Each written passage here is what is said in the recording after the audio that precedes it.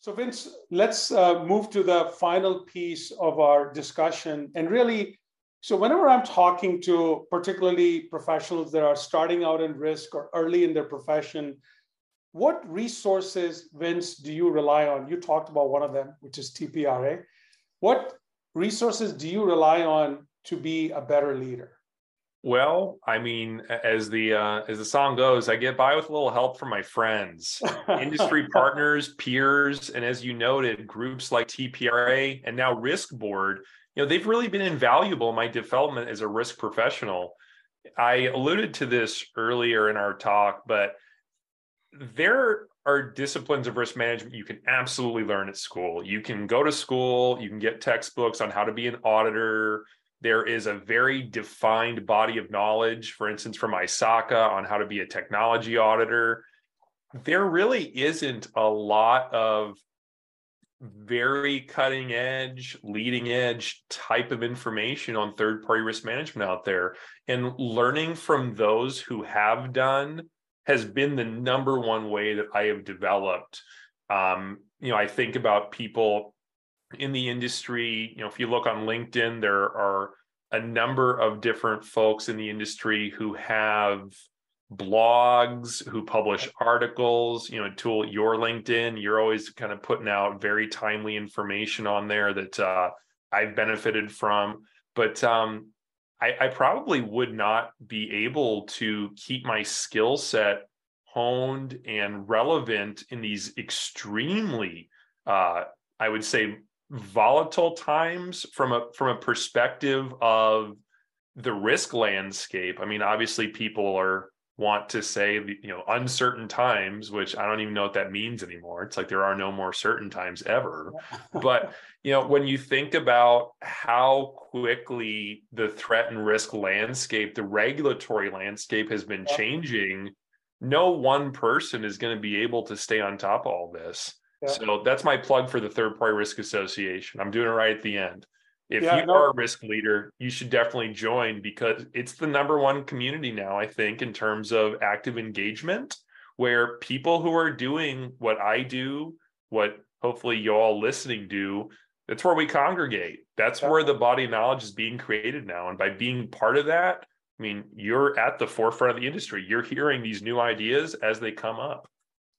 I would rewrite that song just a little bit, Vince, which is get by with a little help from my network. You know what? You're not wrong. People are, my mother, in the late 80s, talking about the importance of her network and of building a network.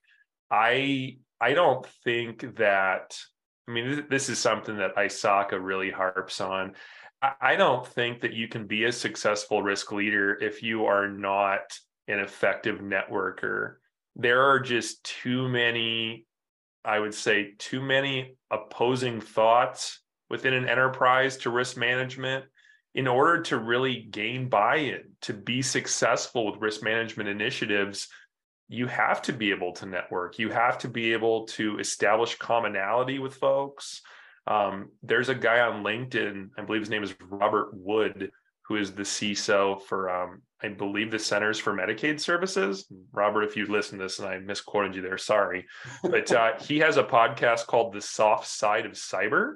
And I think it's awesome. It really does focus on that intersectionality between soft skills like negotiation, coalition building, and effective communication, and more technical skills.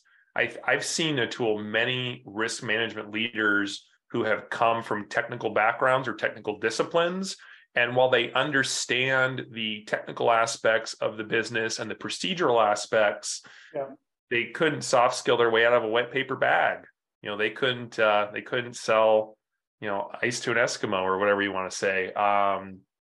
I've seen those people struggle because they approach risk management like a quantitative discipline where if risk vector X is above a certain level, this is what we do. And that's obviously a sound approach and one that I execute on, but it's unlikely to be successful in most enterprises unless you can wield the hammer of this is a regulation or a law. And that's not often the case. Sometimes it's a best practice. It's understanding risk at a very holistic level, and it's being able to see down the road and see, this event here is presaging this potential impact. As I know you and I have talked about before, you could have seen the solar winds thing if you were reading the tea leaves correctly. Imagine being able to do that multiple times a year. That's how companies stay protected from risk. Yeah.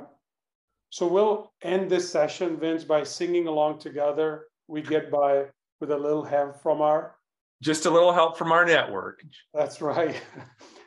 Vince, thank you so much. I really enjoyed this conversation, and I know the audience will. I really admire you for not only giving back to the industry, but this open mind that you have about constantly learning, constantly being better. And I'm sure your team is also lucky to have your leadership like we are at the TPRA. Thank you, Vince. No, thank you, Atul. It's been a pleasure being on. And again, I'll close by also reciprocating that thank you. The products like Supply Wisdom and, they've really changed the game. Having full spectrum risk intelligence available in a way that is quantified in domains that align to our own risk model, it's really pushing our ability forward to help inform the business and to make timely decisions. I mean, we used to have to, like I said earlier, rely on Google alerts and, have people just scrubbing the net for information about our suppliers. And Supply Wisdom's really upped our game in the ability to do more with less and to be more timely in our execution. So thank you, Atul. Thank you for what you do for our industry. I appreciate your support. Oh, thank you, Vince. And, Vince, I think for the industry, clients like you, teams like yours really help, innovative players like us actually get better. So this is an advice to all. If you've understood the gist of this discussion, you can see how executives like Vince grow, somebody like me grows, because we learn from our network. We're constantly thinking, we're constantly sharing, we're constantly asking. And even with our service providers, while we expect a lot from them, we're also helping them be better. So again, hopefully that's a good advice for all of us. And again, Vince, thank you so much.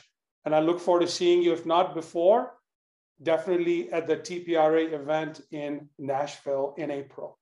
Absolutely. thirdpartyriskroundup.org. If you haven't signed up, be there or be square. We'd love to have you.